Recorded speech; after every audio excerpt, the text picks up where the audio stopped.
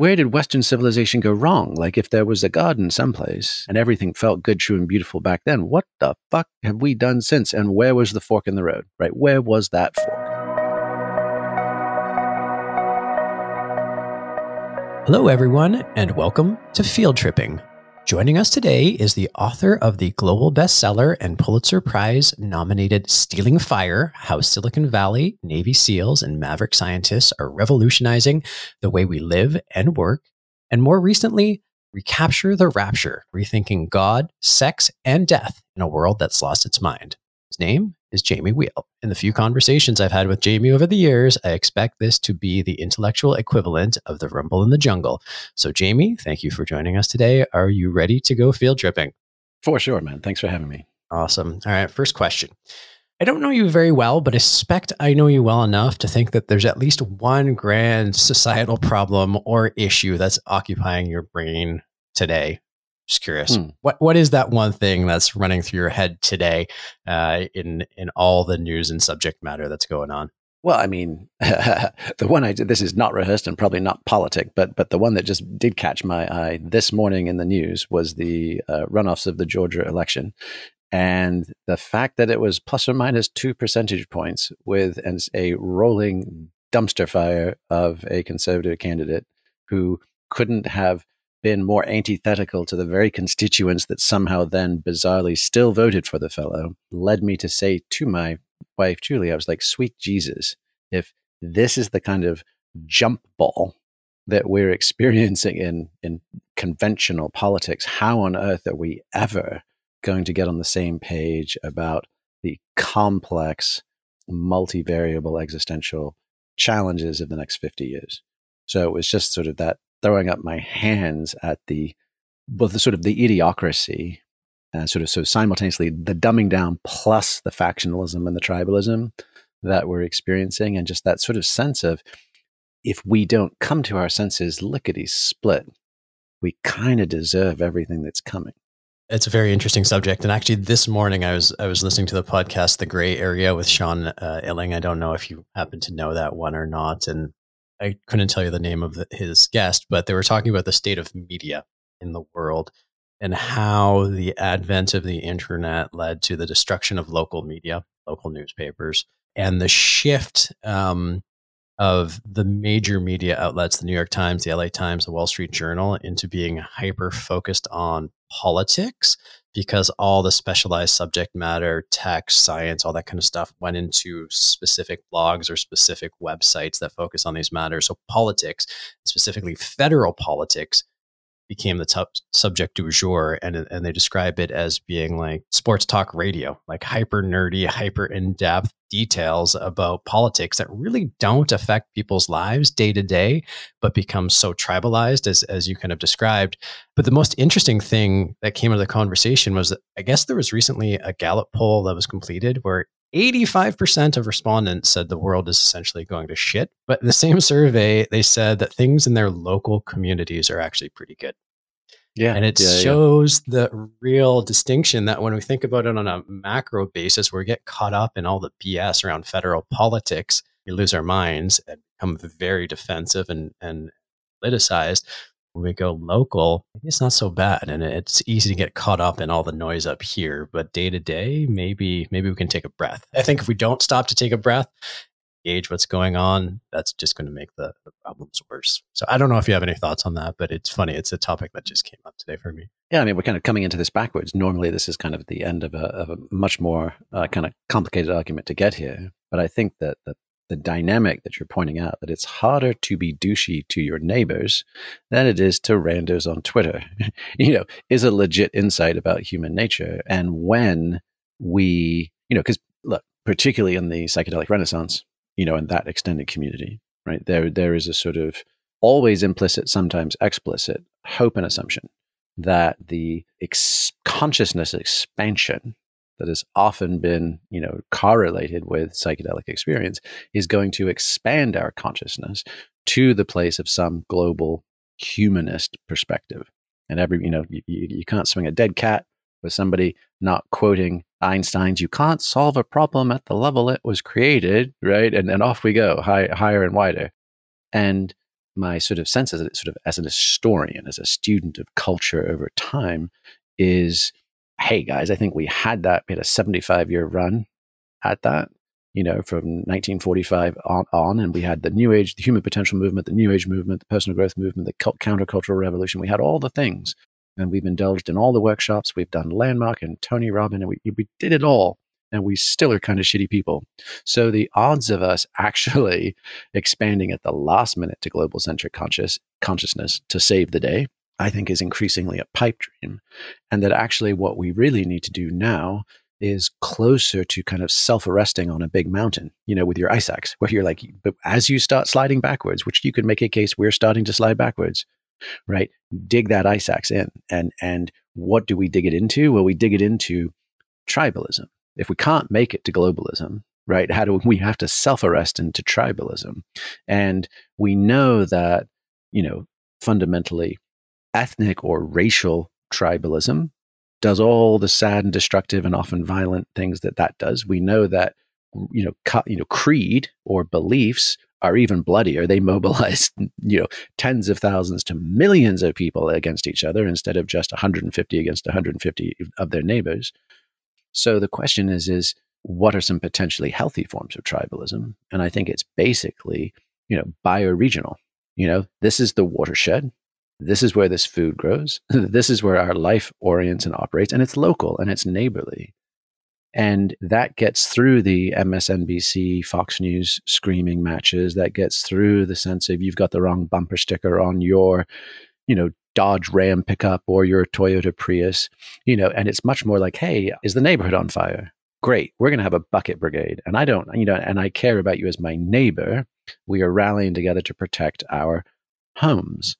And then, let's vote on a bond issue for our school. We care about our kids having a good education, right? I mean, yes, we can get wildly out of whack with the current culture wars around reading lists in libraries and all that. But can we just commit to say we want the best for our kids?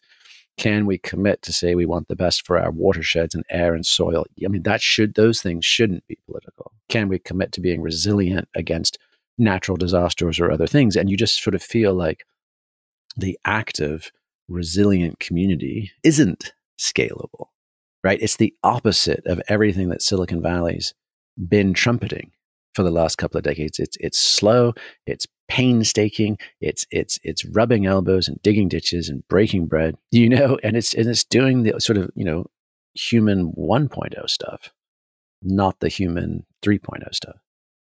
Totally in alignment. I actually, as you were speaking, it took me back to a moment when I was in, I think my second or third year of law school, and I was having a debate with a girl I was dating at the time. And I was always generally pro-liberalization of trade, opening up the economy, all this kind of stuff, because rising tide, in theory, should lift all boats, and productivity and all that kind of stuff will eventually elevate. And there are some arguments in favor of that. And this girl's counterpoint was, do you care if your phone bill is $10 cheaper because there's inherent competition? Or do you care if your neighbor has a job with a living wage at a local phone company? And even if you have to pay a little bit more for your phone, at least you have the satisfaction knowing that your neighbor has a job that pays him enough to live. And it was the first time I stopped. I'm like, yeah, actually, that is a very different framing of the equation that I hadn't really been presented with up to that point, because it was still, coming out of Bill Clinton, George Bush era kind of conversation where just liberalization, globalization, and Naomi Klein was out with no logo and all that kind of stuff. But it was a really interesting point, and it's the point you're coming back to.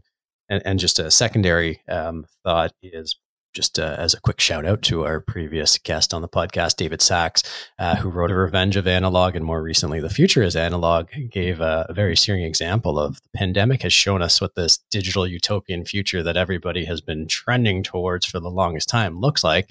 And it sucked, right? Like being isolated in your home, doing everything in your computer, not having the 3D interpersonal real life interaction sucks. And so it does, again, point back to, why are we doing all of this? What is this digital race to the future if it's not serving what we actually want? And if what we want is just clean air, clean water, and food to eat, then let's take a deep breath and hard reevaluation of all the things that we seem to be working on. I don't know if you have any thoughts on that, but there are just a couple of thoughts that came up as you said that.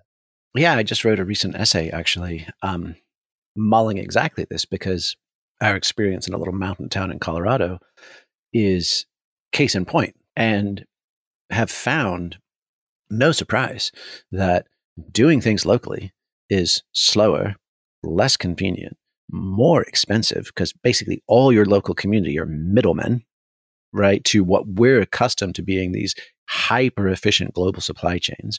We're accustomed to one-click shipping that's free, because I already got snookered into my Prime membership and I don't even think about it anymore. And it's on my doorstep in the morning. You have to wait in line at a local post office and pay $40 to mail cookies or socks that aren't even worth $40. And you're like, are you fucking kidding me? Like, I want to see the manager, or you're like, this is how much the reclaimed bondwood costs at this little rinky-dink local railroad stop. Like, let me Google lumber liquidators and let me see if I can get a pallet of that from Denver or someplace else. Right? You realize, oh, we have been conditioned in that last 30 years. That's what you were describing as that kind of Bill Clinton, Bush, post NAFTA, like major neoliberal globalization push.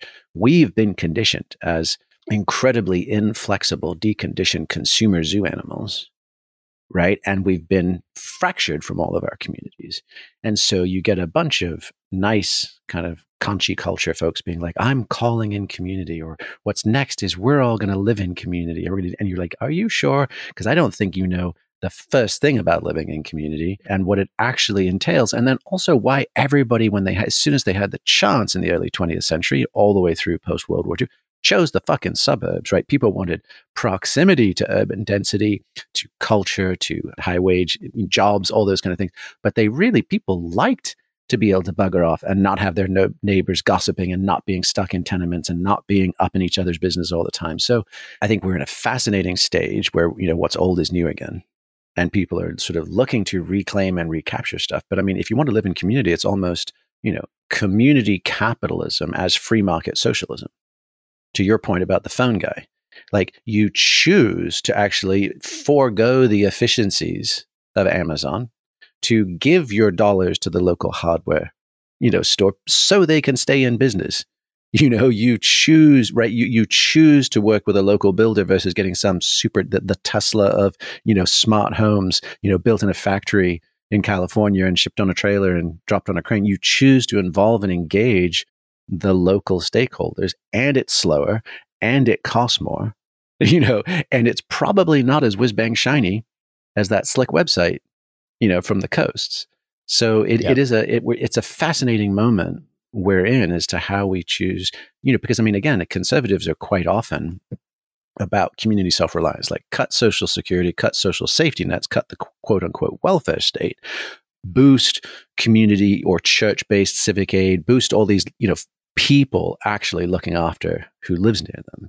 And the trick with that is that if we've become accustomed to statism, right, then we've atrophied all the muscles of care and concern for our local world. We just see ourselves as atomized individuals, So you take away that stuff, and then it's not like suddenly civic duty and community, social capital just emerges out of nowhere. So we have to be really aware of how we're shifting our support structures for how we do this human thing. We can't simply just cut off one because it feels bloated and inefficient and then magically assume that we still remember how to do local, and then let alone traditional community, let alone progressive community. Yeah. 100%. And it brings me back to a point about psychedelics, actually, which is, as you know, I have more questions about it that we'll get to later. But as part of the documentary that you were part of, thank you, one of the experiences I had was that the power of psychedelics isn't so much expanding your consciousness into an evolved state, but when you're in a psychedelic experience and your ego drops and you share that experience with people, the bond and the community that forms is so deep and the connections made so meaningful that actually maybe the power of psychedelics is not in consciousness expansion, but ego dissolution in a group setting whereby people can connect again and start to build that skill set that atrophied and the welfare state environment.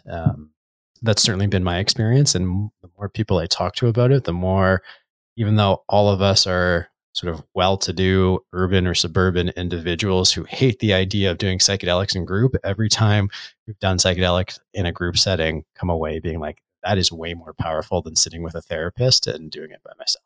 Well, for sure. I mean, and I feel like it might have even been Robin Carhart-Harris, somebody recently in that field, or Matt Johnson recently just published. In fact, I think it was Robin, because it was about sort of communitas, right? It was about the group or collective experience. And, surprise, surprise, with the exception of sort of shamanic initiatory vision quest, and even then, not always, people weren't in isolation. These were always community affairs. And so the ability, and this goes to Robin Dunbar's work, right, at Oxford.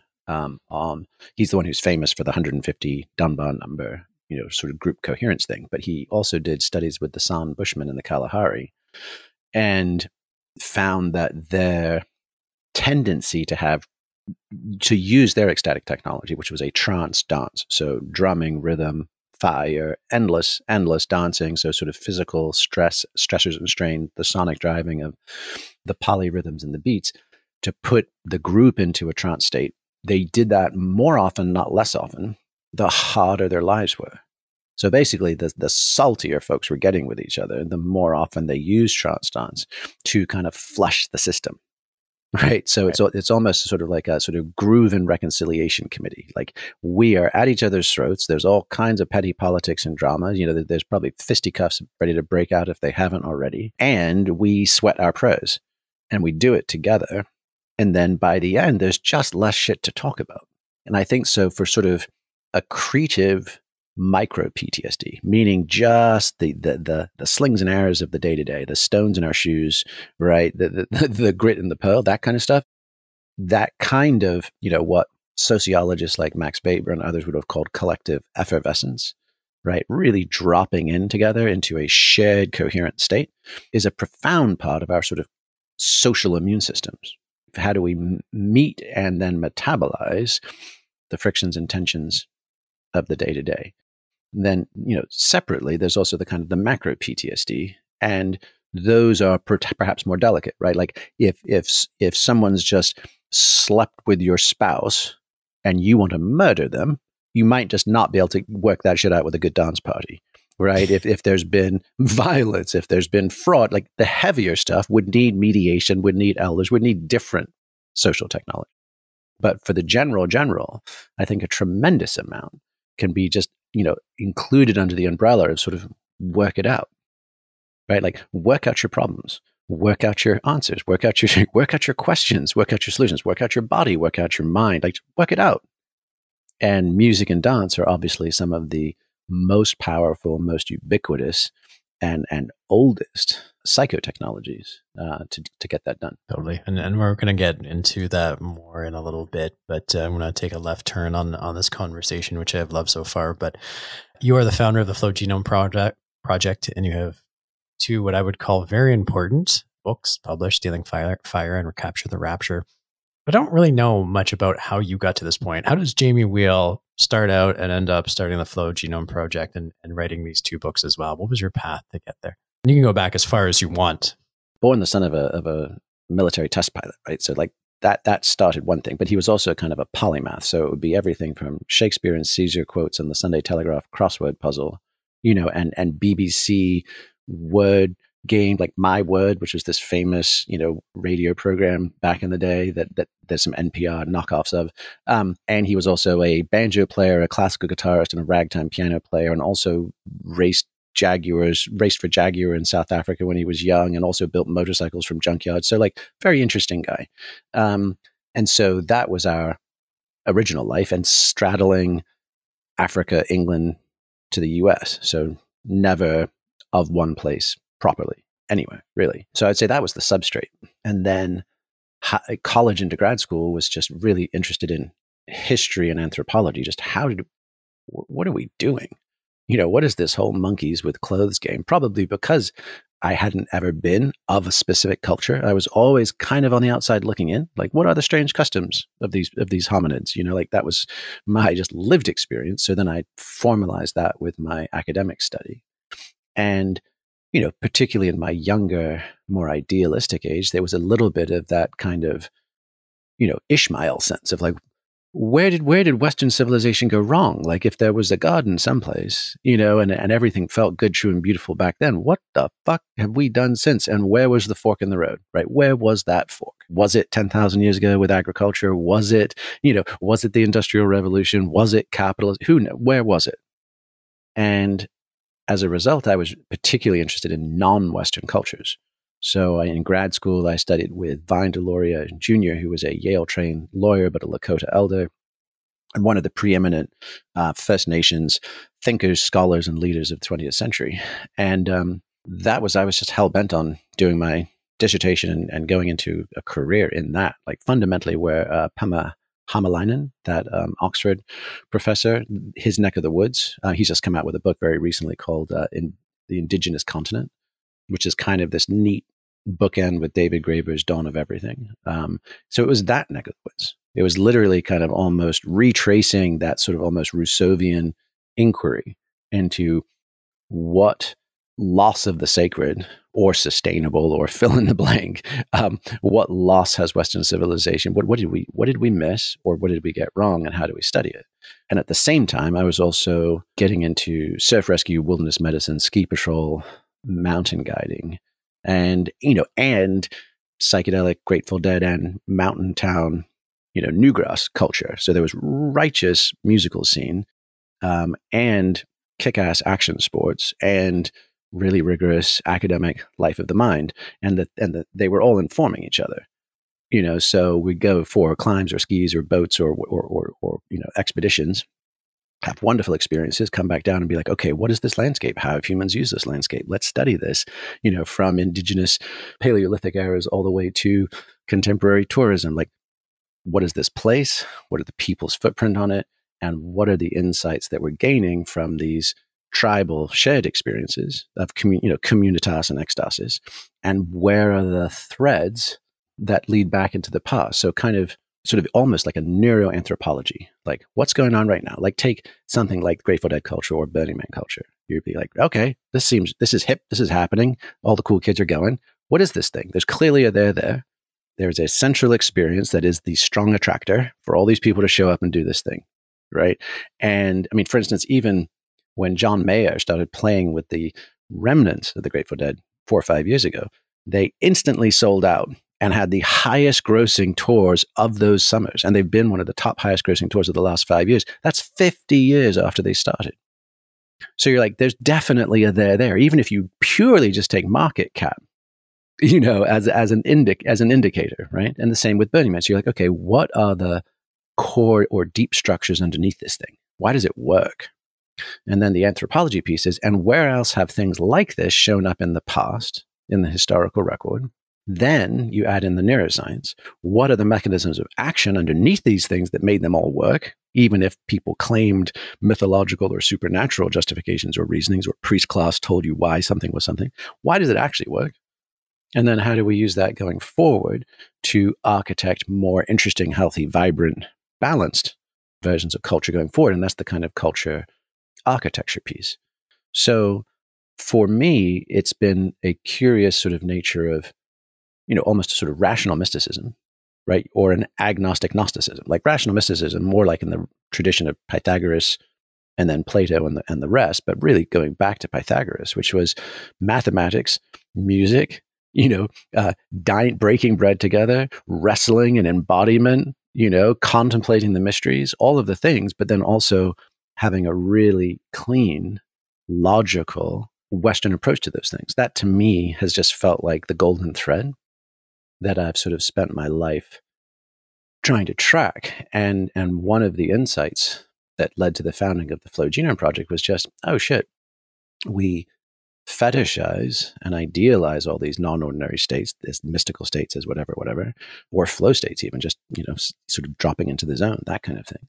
But once you understand their neurobiological mechanisms, you're like, we can just tune the dials to put ourselves into those exact profiles, theta to alpha EEG, or delta if you want to go for a really interesting experience, high vagal nerve tone, high norepinephrine and cortisol tapering into a flush of nitric oxide, into oxytocin, serotonin, anandamide, dopamine, into, all of these things, right? In various spinal and postural alignments and movements. And wouldn't you know it, you're going to have a more interesting experience in that state than you do in 21st century normal of high agitated beta, drip, drip, drip, steady state cortisol, prefrontal cortex default mode network.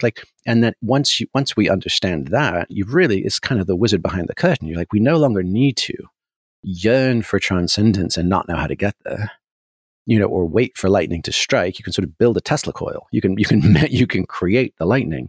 And once you do that, not only does it get over your sort of neurotic obsessing of those states, but it also means that we can strip out all the mythologies, right? All the just so stories as to why these things work, and just keep the technologies. What are just the straight ahead mechanisms of action? And then you can democratize that. You can say, hey, humans, we generally do better when we have access to a wide range of neurophysiological input. It's why intermittent fasting and saunas and ice baths and all of these things, and high intensity training, we're all craving stretching that window back out beyond 72 degrees and a fridge full of food at all times. So we're desperately trying to expand our range. And I think that that's arguably a really good marker for us to move towards for health, well-being, but also inspiration and healing. So that's kind of it. I mean, it's basically been the history of humans, wild ass fun adventures in big natural places, and then the kind of the science and understanding of how those things all mesh together. Thank you. I love that description. It reminds me, actually, the last person we had on the podcast was Kenny Stills, but before that we had Mike Posner, the singer-songwriter. And one of the things he identified, and it's kind of what you're alluding to, is that he realized that his entire life had been in the pursuit of comfort. And then he realized comfort is not what he was in need of, right? And I think if you look through probably a lot of human history, at least over the last maybe couple hundred years, it's looking for stability, safety, comfort. And now that, by and large, a significant portion of our population has achieved that, we're running into those challenges of 72 degrees and a fridge full of food is not satisfying, and up against that. So that's awesome. I appreciate the insight, and it sounds like it's been quite the adventure. Speaking of the Flow Genome Project, I've been into this optimization kind of trend for about 10 or 15 years, biohacking, journaling, Tim Ferriss, Ben Greenfield, Dave Asprey, you name it, I've probably done it. And I think I know your answer, but I'm curious to hear this. But one of the things I've started to really question is the value of this focus on optimization. The whole notion of optimization to me feels like it's based in perpetuating what I'd call a deeply entrenched sense of chauvinism, being the distortion of the masculine and the feminine that turns men into performance objects and women into sex objects. Men get value from doing. Men are providers. And if we're not, then we lose our sense of identity, that we only have worth if we are doing. It fundamentally, I think, takes us away from one of the core values that seems to be inherent in many of the mystery schools, at least, that we are valuable and worthy of love just by being. How do you respond to that? Because I can see how the Flow Genome Project, I think it's about flow, which is different necessarily than optimization, but there's so much focus on optimization and hustle and work and being better performance at work that in some ways takes us away from where I think we want to be going.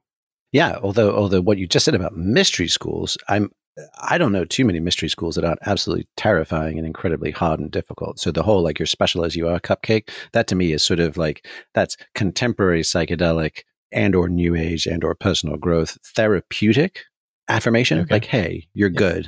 It's okay. But mystery schools will kick the living shit out of you. I think that sort of hustle, grind culture, I thought it sort of died on the rocks of quarantine. I don't, with everybody quiet quitting and resigning and fuck this, we're not going to do this anymore. I'm not sure it's still around, but if it is, you can make a very straightforward case to support your thesis. That it's a little aggro, it's a little macho. It definitely ties into late stage capitalism, the idea that you can buy, attain, achieve, complete, succeed, rock, hack, 10x, whatever, all the things, right? And so for me, what I always just kind of keep an eye out for in hearing anybody's shtick or sort of value proposition is just are you also including the irreducible grief of the human experience? Are you also including the mystery of this whole thing? And if you're not, you probably just haven't lived enough. If you haven't raised kids and buried parents, if you haven't dealt with illness, disease, bankruptcy, divorce, if you haven't had your life and all your precious plans shattered and torn to shreds, you might have false certainty as to how much control we actually have of this game. And in fact, there's a recent show, it's BBC, but also on Amazon, called The English, and it's got Emily Blunt in it. It's a Western. It's a very cool, kind of interesting Western. And she befriends this Pawnee warrior. And he's basically like, all the life is just aiming and aiming and aiming until one day you miss. He goes, and that's it. Right. And for me, I would go more on the side of like Pema Chodron or any number. I mean, wise folks, they're not all women, but definitely I don't hear too many wise women aping the stuff you would just been describing of the aggro, grind, achieve. There tends to be, and whether this is the initiations of motherhood or just some other more innate perspectives, Pema says there's something almost aggressive about trying to iron out all the rough spots in life, right? To be alive is to be continually thrown out of the nest. And for me, that feels much more true, much more just centered. There's not sort of the requirement to constantly project perfection or strength or growth or points on the board or whatever it would be. It's just saying, hey, this thing is rather strange. We're monkeys with clothes. We're spat out into this world through no direct commitment of our own. We suddenly look around, and if we were blessed to have a nurturing home environment, the world is almost never the same. Many folks don't even get that healthy head start. They get spat out into a world and it's all chaos, even in their family of origin. And you're like, I didn't choose this. I didn't sign up for this. None of this makes sense. And yet, right? Like on the one hand, red in tooth and claw, nasty, brutish, and short. And this just seems like a shit show. And on the other hand, ain't better angels of our nature. There's art, there's creativity, there's the kindness of strangers, there's love and romance. There's all these profound things that don't seem evenly distributed and don't seem like we can hang our hat on them forever. And how do we balance this all out? And by the time we figured it out, we're fixing to die. So like something that can reside in the center of that, and hopefully with a bit of a sense of humor. That's more the kind of area that I would feel comfortable pitching a tent. It's one of my subsequent questions, but I'm going to bring it up here, which is, do you ever wrestle with the question of the why? Why is that experience? Like, I think you very accurately summed up, life in a couple of sentences. That's a pretty good assessment, I think, and objective and real commentary on it.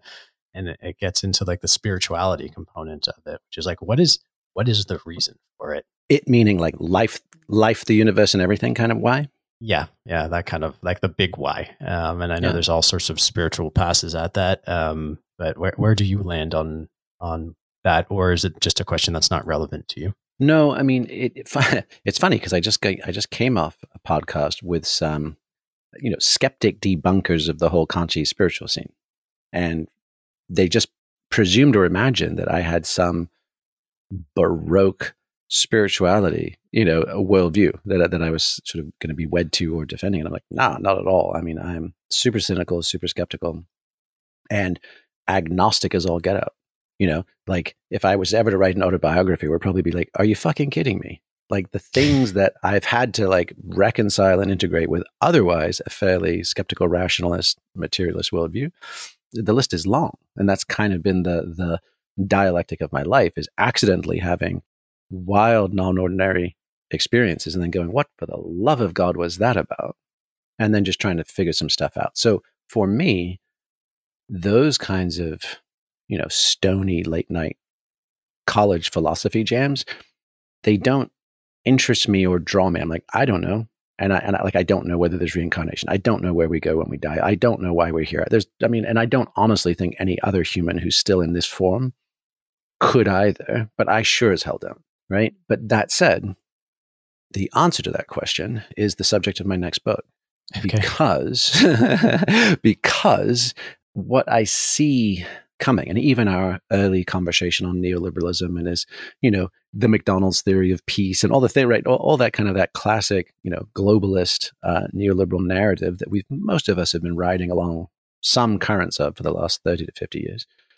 All of that stuff is running onto the rocks. And even just the ascent of Western civilization is running hard onto those rocks.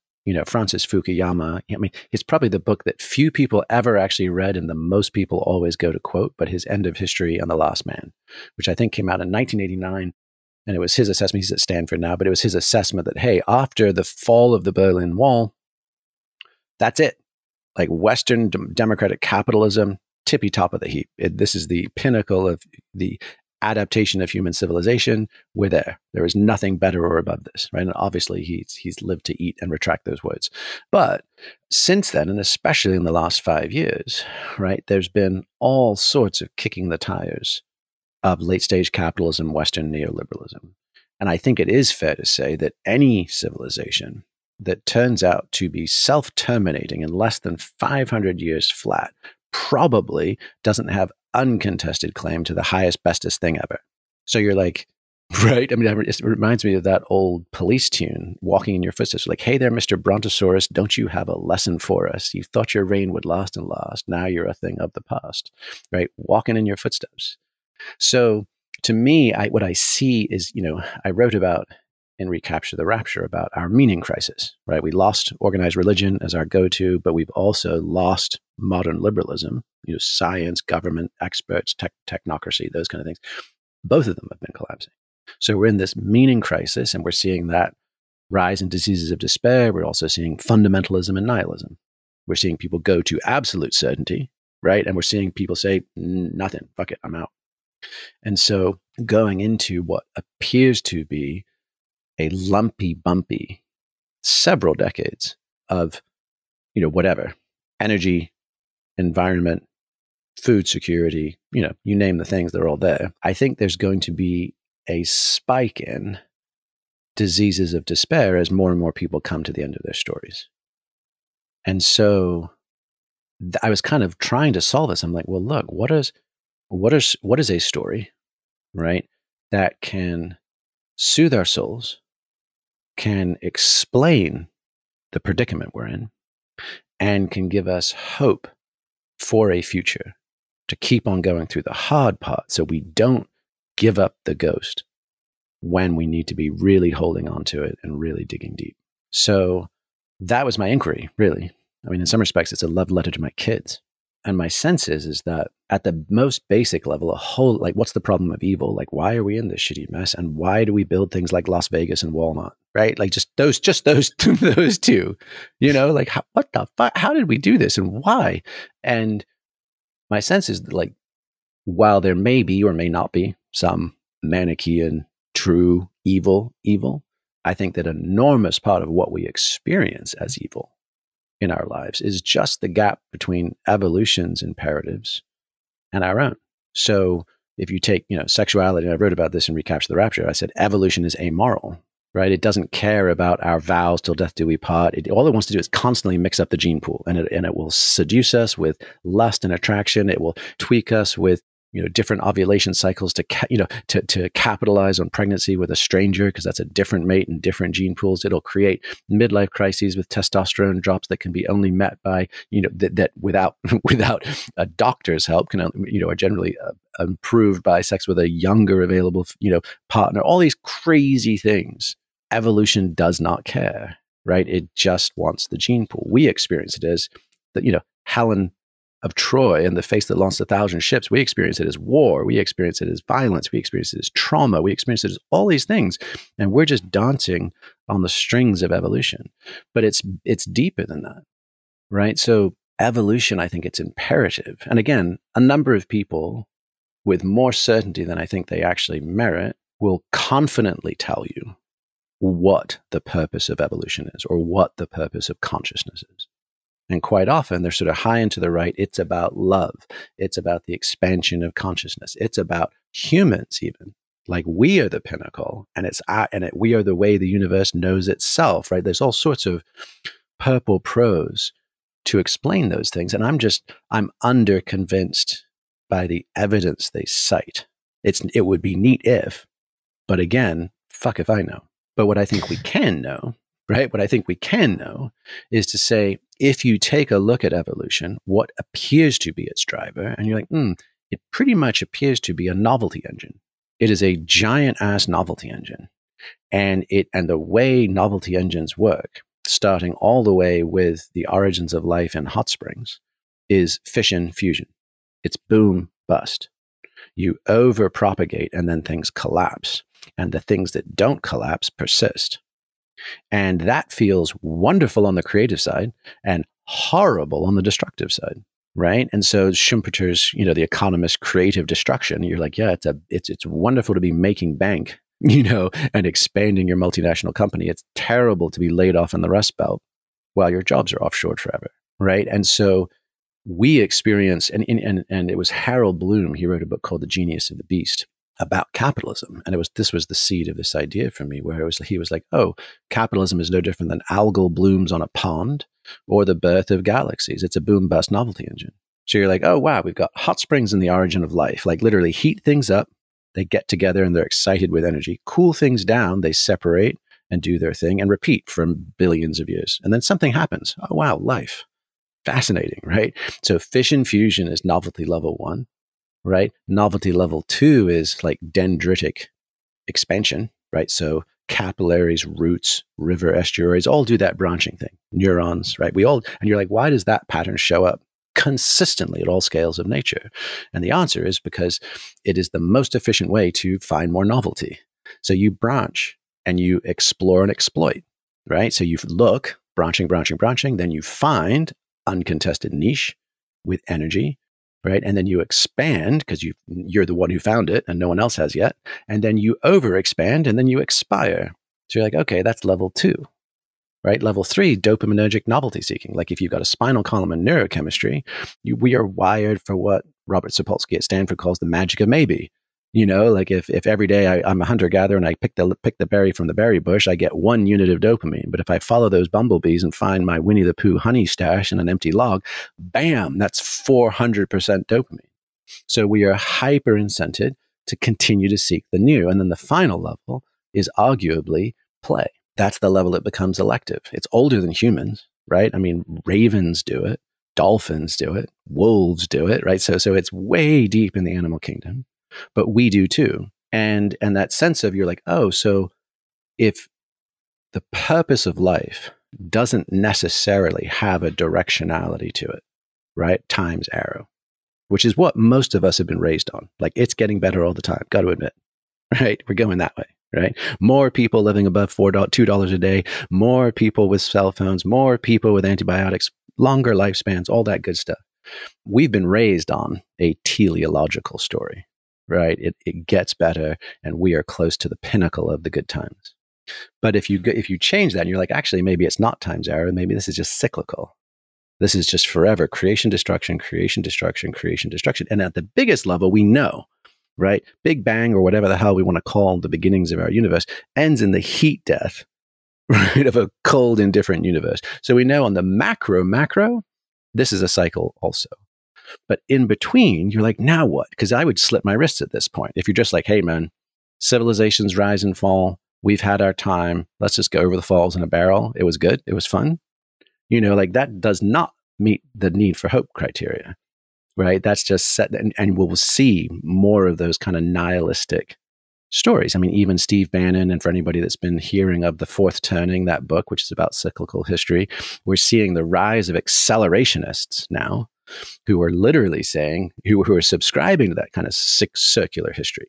They're saying we are into the decadence and decay phase of this last cycle. Let's accelerate its collapse so that we can get to the fresh slate, new start, where we're on top and we call the shots, which is potentially sociopathic, right? So you can see how this kind of stuff isn't just abstract philosophy. It's very, very real in our lives. And then you get back to that play notion. You're like, okay, neat.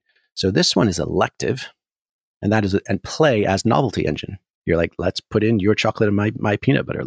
Would you like to play a game, right? Play is arguably the most conscious highly a form of expression of novelty seeking. And then as humans, and this is kind of where it gets back to free will, what game do we choose to play? And you could make a case that playing the infinite game, right, not win-lose, but everybody winning and trying to play the game for as long as possible is one of, if not the highest expression of volitional play. I choose this, free will. And what do we choose? What do we choose to do in that game? You're like, well, in all of that creative destruction, there nonetheless is novelty and mutation. And some random, highly improbable, gorgeous shit shows up. Like hominids, like, Gothic cathedrals, like Beethoven symphonies, right? Like sunset in the Himalayas. All kinds of very rare, very precious, highly unusual stuff shows up in that novelty engine. And you could make a case that our role as humans is by choice, not by mandate, not by destiny, but by choice. We choose to preserve and protect, to honor and celebrate the good, the true, and the beautiful that emerges. And you're like, okay, because this gets very interesting, right? Because like, what is this illusion, or even just, I wouldn't even say illusion because that's loaded, just perception of time's arrow, right? Because people be like, oh yeah, of course it's progress, dummy. We were in caves 100,000 years ago and now I drive a Tesla. Riddle me that, fancy pants, and you're like, okay, yeah, what is that, right? Because without a doubt, you can see certain linear progressions, but my sense is, and this is not a fully developed thesis, but it's definitely where I want to be fleshing this out, right, as I write this book, which is that it's almost like every cycle, right, has a high point, a high watermark. And if you connect the dots of all those high watermarks, right, into a line, it looks like a trend line. So you're like, absolutely, right, those boom-bust cycles, that creative destruction is increasing, and each time it posts another one. You got single-cell organisms, multi-cell organisms, sexual reproduction, spinal columns. You got all these things, right? But they too were just part of endless ebbs and flows, endless boom-bust cycles. But when we connect those dots, it gives the illusion, right, of direction, or no, it gives the perception of directionality, right? And so it's recursive and accretive.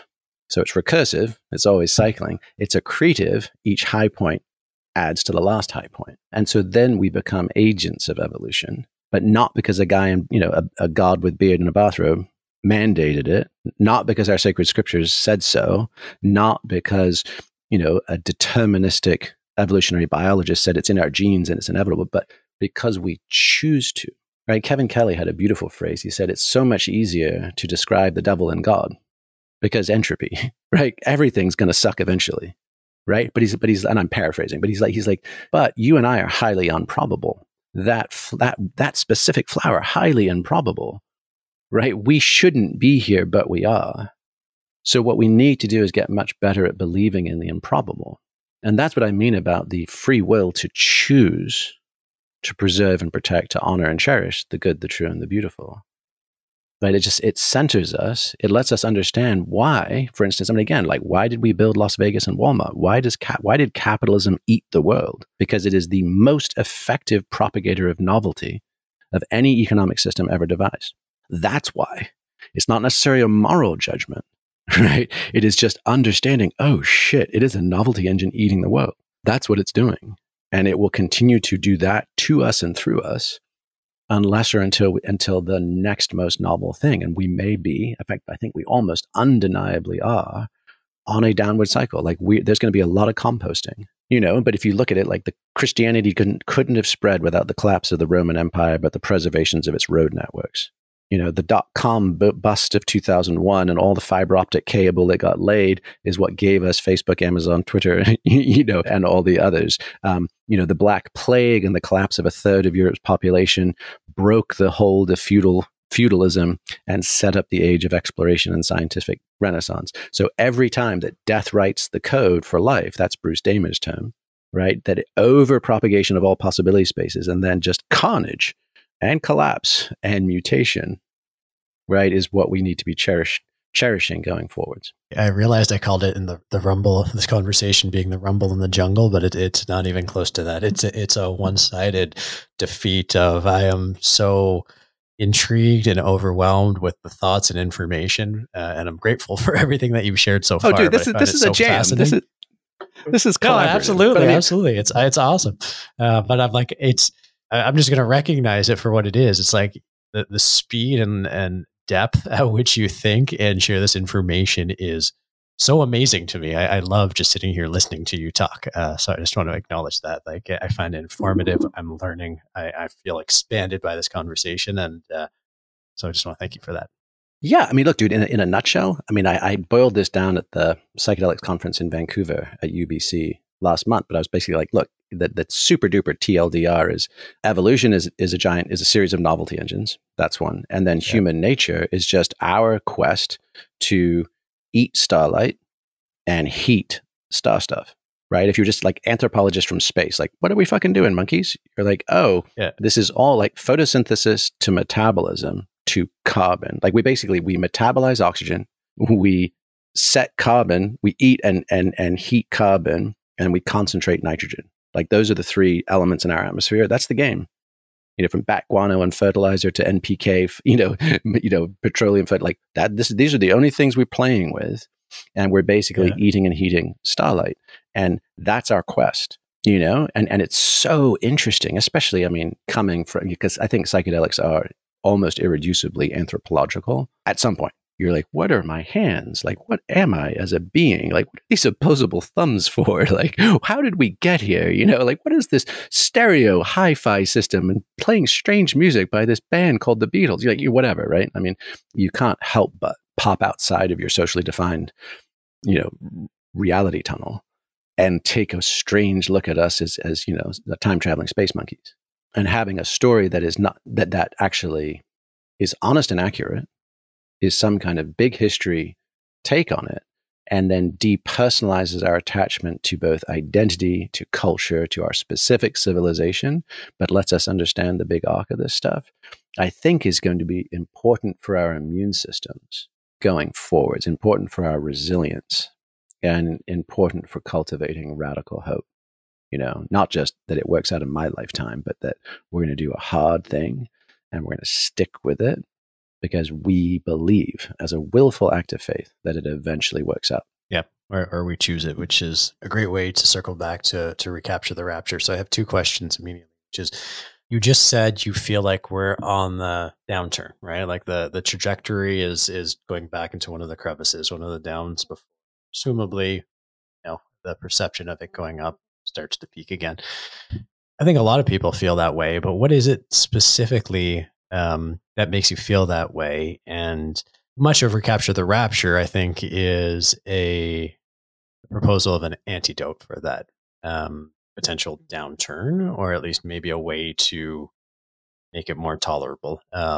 So first question is, why do you believe that? What do you point to as that being the downward trajectory? And then I guess a couple of questions. One is like, do you think that there's enough in what you propose?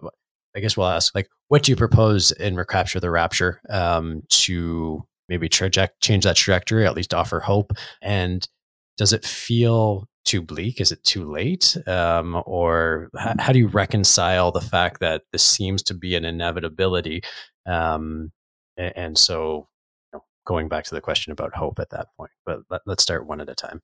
Yeah. I mean, my graduate study involved quite a bit of sort of in environmental history. So specifically, not saving the environment, not polar bears and old growth, but just what is the role of race, class, and gender are the typical things in social sciences to study, but it was like race, place, class, and gender.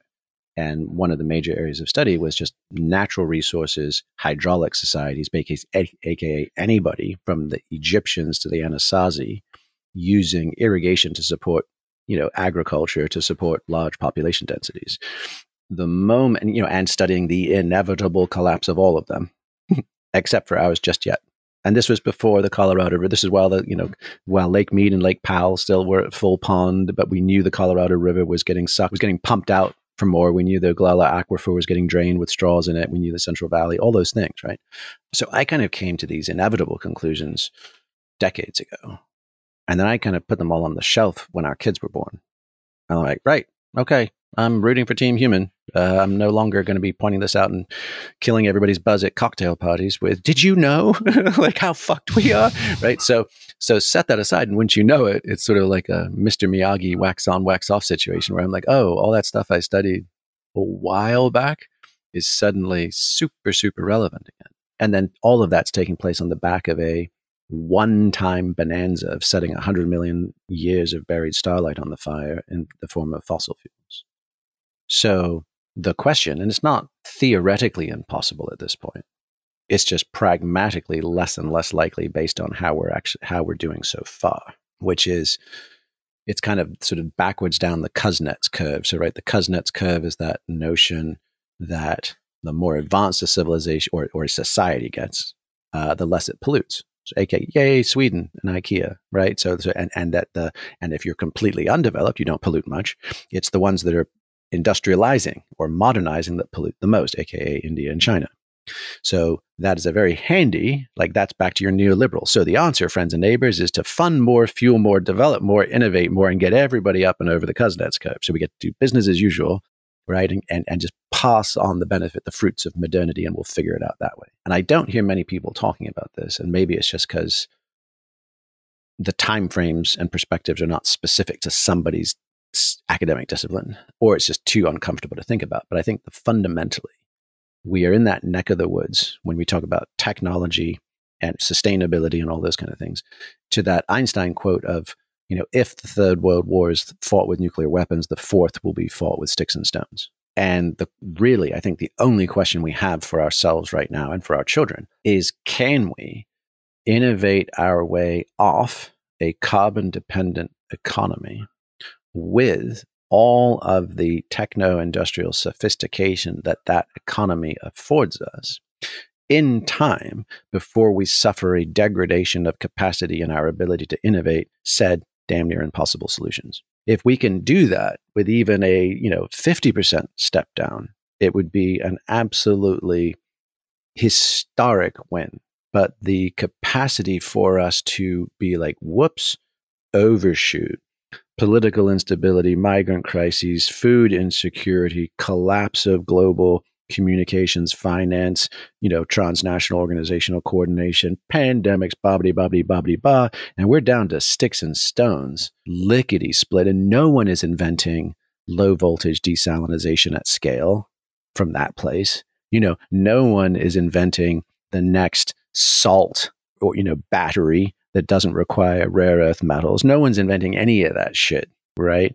In a world of that degraded capacity and instability. So to me, that is the question of the next century. Because in theory, if we just stopped making cheap plastic shit and stopped building weapons of destruction and just put those two things, just rampant needless consumerism and the military industrial complex, on the task of innovating for humans' salvation, I think then I'd be super bullish. I'd be like, I'd give us 70 to 80% odds of pulling that shit off. It's just, we don't appear to be anytime soon.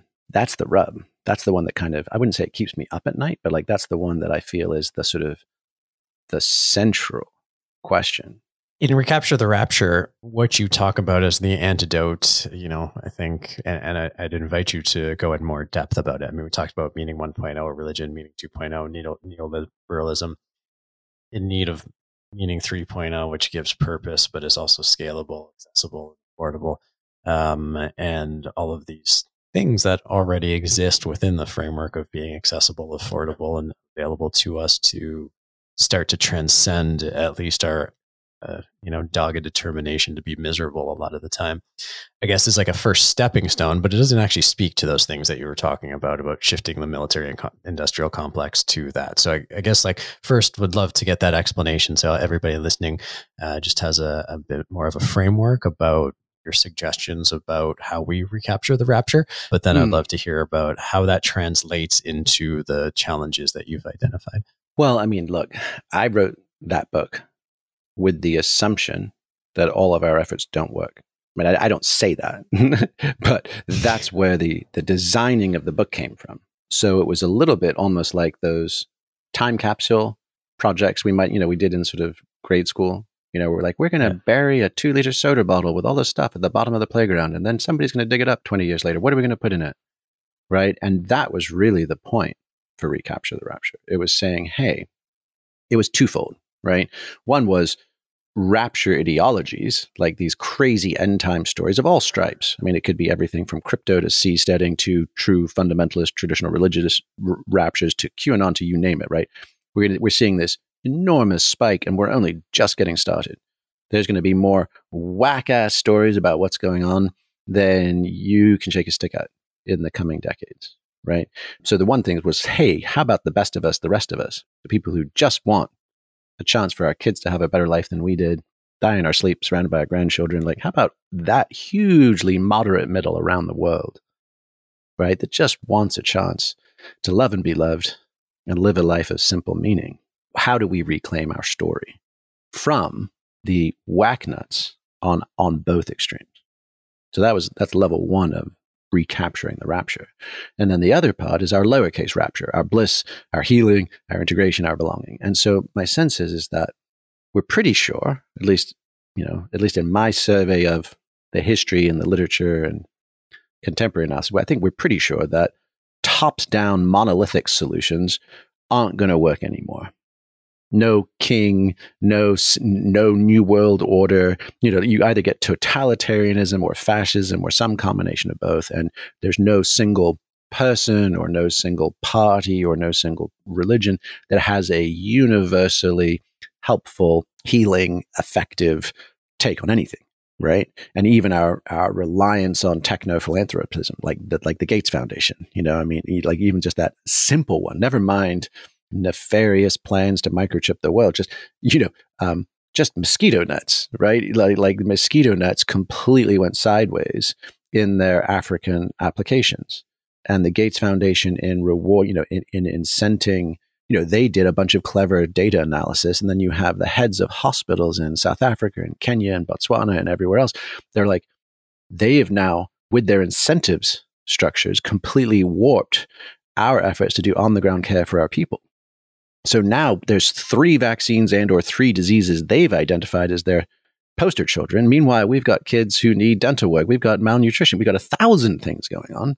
But because those are the only things that get money, it's now bending and shaping our stuff. Or the fishing nets getting, the malaria nets just getting used for fishing because the people were hungry and Lake Tanganyika didn't have enough fish in it. So you both overfish and collapse your fisheries.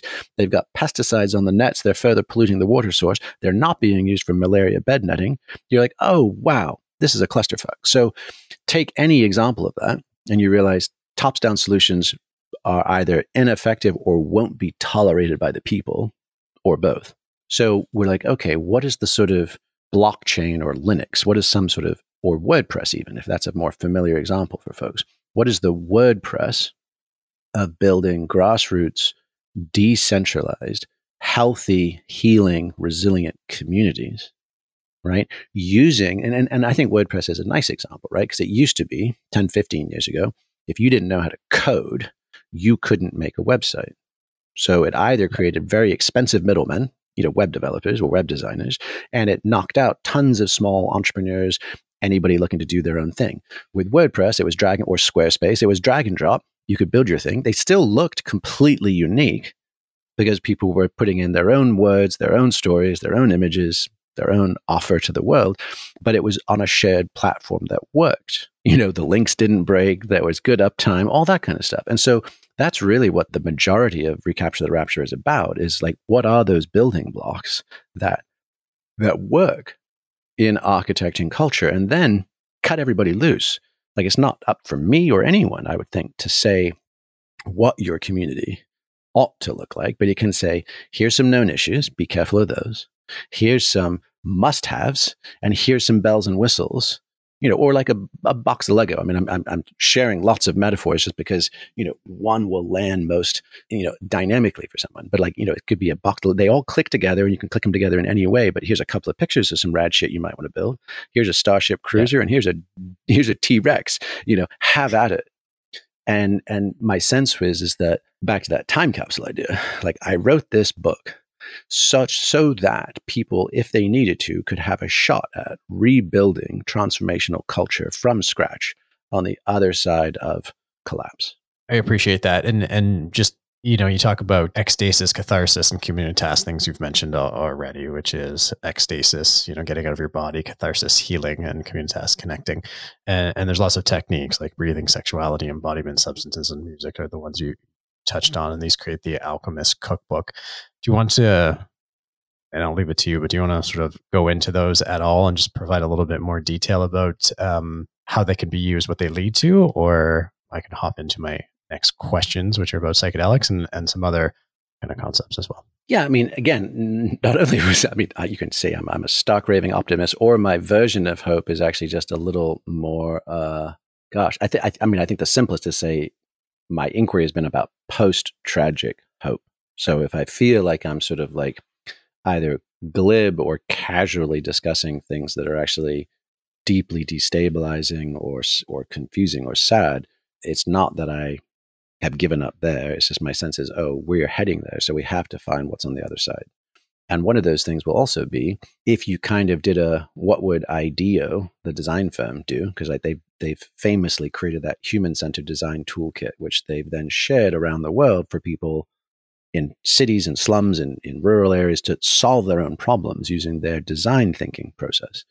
And my sense is like, if you wanted to provide open source, scalable, democratized access to peak states and authentic healing in communities, what would you do? And like premise number one would be like, you probably work with evolutionary drivers as much as possible.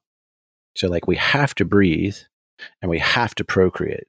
So respiration and sexuality, we know evolution has got massive, massive overlays, incentives, and drivers.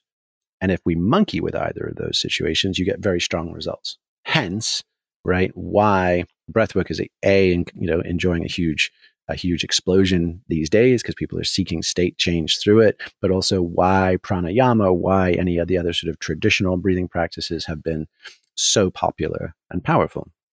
So respiration is one. Sexuality is, again, we've spoken of this earlier, but like for millions of years, and the entire animal kingdom for hundreds of millions of years have learned to procreate without an instruction manual. So if you just try and get humans to do anything well without an instruction manual, you're like, holy shit, there has to be a lot of incentives and drivers, predominantly in our hormonal and endocrine systems, right?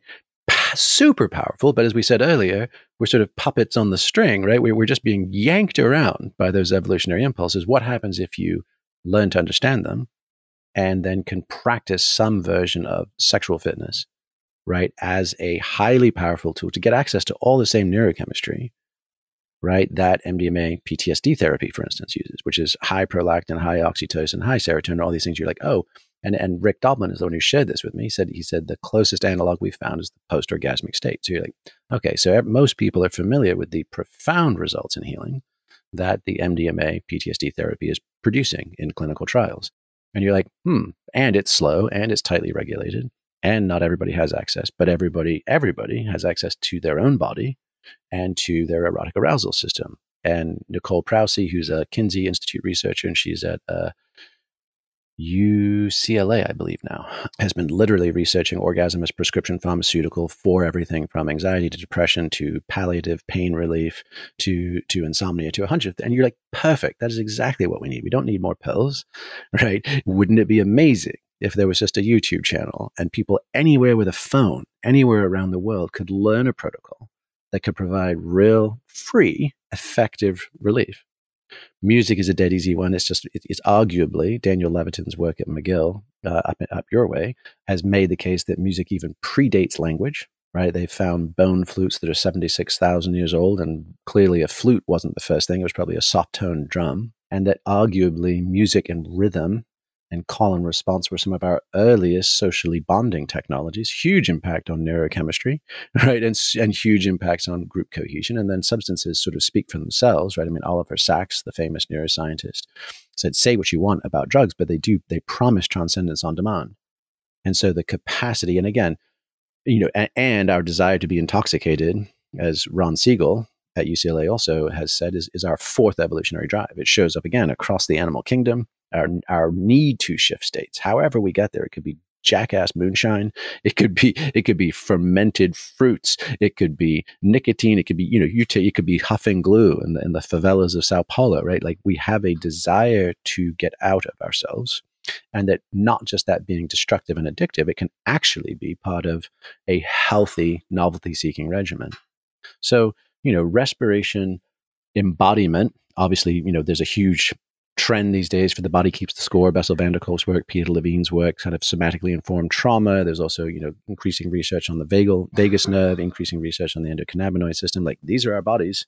And if we learn to interact with them, tune them, calibrate them, put them in places of resourcefulness, we're going to manage stress and trauma better. We're going to be able to metabolize pre-existing stress, and we're going to be able to keep clean or cleaner on what's coming down the pike at us again. And if you use all those together, if you use any of them apart, each of those is a royal road. They all work. If you combine them, you can get stronger, higher efficacy more interestingly. So that was really the intention, which is, what is a democratized, open source, hard to suppress set of techniques of ecstasy, a sort of a toolkit for inspiration and healing that anyone, anywhere around the world can make use of in an empowering, decentralized, local way.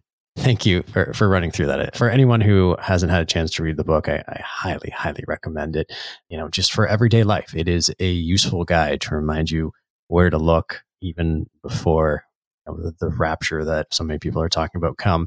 It's super powerful, and I love it. And I want to respect your time. And so I have one more question that I'd like to touch on, because this is a podcast ostensibly about psychedelics, and you've brought it to psychedelics a couple of times, and I keep taking it away because I find everything you say so fascinating and insightful. But we should talk about that just a little bit, at least for one question. So I do my my fiduciary obligation here.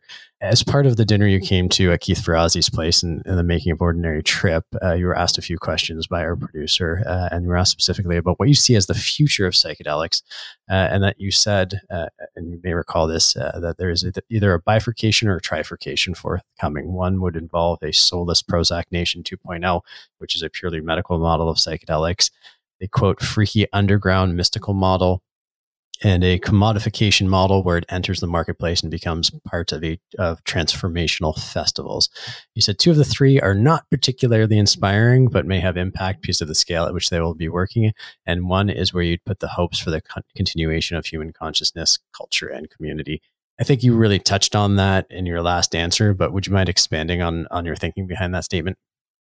Tell me which one I picked. Did I pick the underground? I think it would be the freaky underground mystical model. Yeah, you didn't actually specify it in the answer, but just by virtue of the subsequent comments you made, I think you picked commodification in the festivals, lots of fun, lots of scale. Prozac Nation 2.0, also scalable. Freaky underground mystical, less so. My sense is that there's all sorts of good intentions and unintended consequences of the medicalization model, right? The good intentions are obvious. It's helping hurt people, right? With tools that work better than the tools we've been using that don't work very well, right? So 100% in favor of that. The sort of flattening of the totality of the psychedelic experience into a scientific materialist model, step one, right? That for instance, hallucinations, interiority, all those kind of things are known as sort of troublesome side effects, and we're trying to patent something that can engineer our way out of that stuff is, again, inevitable, but also strangely tragic. It's the sort of almost the dismembering of the golden goose, to see what's there, then pour that into our current wildly dysfunctional medical model of insurance and copays and coding and time and efficiencies and the kind of factory model of medicalization. And between those two things, and then sprinkle in high return, big pharma oriented venture capital, and you kind of just have a recipe for a train wreck, even if there are some very real N=1 healing things that can happen along the way. The kind of somewhat decadent hedonist recreational culture, I think it is abundantly clear the moment that infomarketers found out about Burning Man that the most potent transformational spaces and experiences in the world are inadequate in the face of digital narcissism. and you can meet your maker. You can be stripped down to the core. You can be a swaddling child of the cosmic babe. And the moment you're popping that screen to give your Instagram reel update, the moment you're being like, I've been down to the end. This looks amazing. I'm going to come back next year and I'm going to lead this thing and I'm going to take a bunch of high dollar muggles with me. This is my new job, right? And you're like, oh, that's a fucking nightmare also. So those two, I would say, don't leave me with a ton of hope just because the vectors, just the sort of, the gutter ball kind of waits for us all. And you can just see the ditches that have been dug for each of those trends. That's not to say there aren't profound and beautiful moments in transformational culture. It's not to say there's not profoundly dedicated healers working within the medicalization movement and profession. It's just to say there's just a lot of physics involved in pulling those things into some fairly predictable outcomes. For me, I would say I put my money on the Prometheans, always have, always will, which is that throughout human history, there have always been those stealing fire on behalf of humanity to share the light. And invariably, they get it going, and that it attracts the attention of the priests, right? And the priests back in the day were priests. They wore black cassocks, but then they became the men in black, and they were like the G-men, and then, and so like who they are kind of shifts through history. But the idea of that priest class, right, the mediators of the sacred or the controllers of the social, will always come in, break up the party, scatter everybody. And that's true from the Desert Essenes in the Old Testament era to the Gnostics in the first century to the Cathars and in medieval Europe. Somebody starts popping off and that shit gets shut down in a hurry, but it never goes away entirely.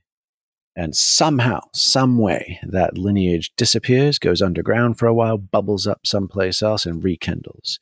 And back to that novelty engine and the good, true, and the beautiful, you could make a case, and this is just occurring to me now, so it's kind of fun to have this conversation with you, right? But you could make a case that it is that hidden, time-jumping Promethean lineage that are the keepers of the flame, the good, the true, and the beautiful. So like the church of the GTB, right, is like, hey, we know enough not to presume any singular solutions for any of us, but we can absolutely bow down at the altar of the good, the true, and the beautiful. And no matter how dark it may seem, and no matter how much hope appears to be lost, there's always hope for both the healing power of nature. Just if we just stop for a while, stuff gets remarkably better incredibly quickly, right? Yeah. And the Prometheans as kind of special teams for the beauty of this evolutionary experience. I love that. And I think that's a great place to, I honestly could have this conversation for another 2 hours. But I'm gonna lock it in here. And thank you so much for your time. I hope we get to do this again. I hope you make great progress on whatever the next book is, because much like the first two, to me, it feels profoundly important. And you have an incredible amount of knowledge and wisdom to share. So thank you for giving us an hour bit of your time right now. I found it super insightful and hope we get to continue this soon. For sure, man. Thank you. Remember when I said at the beginning of this podcast that I was worried I wouldn't be able to keep up with Jamie? Yeah, I'm pretty sure you know what I mean now. And just as much as it was a struggle for me to keep up, I'm so glad I did the best I could, because some of the nuggets of wisdom that Jamie dropped were awe-inspiring. But there was one point in particular that stood out to me. You probably don't want to hear it, but I'm going to say it anyway. And I want to make it clear that before I say this, I want you to know that I'm no fan of Donald Trump for many reasons.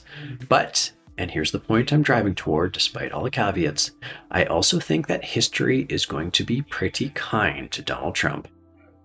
Let's be clear, this is not an excuse for all the ills he's tapped into or unleashed on the world. It's not an apology for his boorish behavior or blatant disregard for so many things in what was ostensibly an ego-driven, self-serving power grab. But even though the medicine tasted awful, it may just be what the doctor ordered for this world. Permit me to explain. To me, one of the most insightful parts of the conversation with Jamie was when he acknowledged that maybe, just maybe, The hopes for a truly globalized world were a reach too far for where our collective consciousness is right now. In particular, Jamie said, quote, "From 1945 on, we had the New Age, the Human Potential Movement, the New Age Movement, the Personal Growth Movement, the Counterculture Revolution. We had all the things, and we've indulged in all the workshops we've done, Landmark and Tony Robbins, and we did it all. And we still are kind of shitty people." So the odds of us actually expanding at the last minute to global-centric consciousness to save the day, I think, is increasingly a pipe dream. So the question is, what are some potentially healthy forms of tribalism? And I think it's basically bioregional, the watershed, where our food grows and where our life orients and operates, and it's local and it's neighborly, end quote.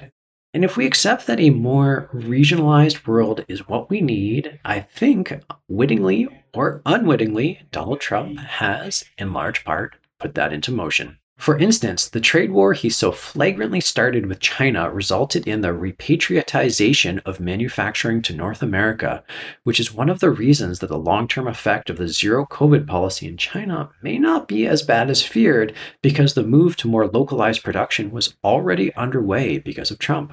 To be clear, there are all sorts of risks associated with a shift to a more local and community-based society, and we need to be prepared to address them. We need to avoid the xenophobia that can occur in a more segregated world, and we need to ensure that the shift to bioregionalism doesn't leave certain regions holding the proverbial bag. But to me, this is a path very much worth exploring. And if it turns out to be the right next step for our society, as I increasingly believe it is, we may actually have Donald Trump to thank for expediting that. Hard news to hear, but it doesn't make it untrue. Thanks for listening. As a quick reminder, please follow, rate, and review Field Tripping wherever you get your podcasts, and sign up for our newsletter at fieldtriphealth.com/podcast. Thank you for listening to Field Tripping. I'm your host, Ronan Levy. Until next time, stay curious, breathe properly, and remember, every day is a field trip if you let it be one. Field Tripping is created by Ronan Levy. Our producer is Conrad Page, and associate producer is Macy Baker. Thanks to our production team at Legacy Media, and of course, massive thanks to Jamie Wheel for joining us today. To dive into all the wisdom he has to share, visit the link in the description or go to bigthink.com.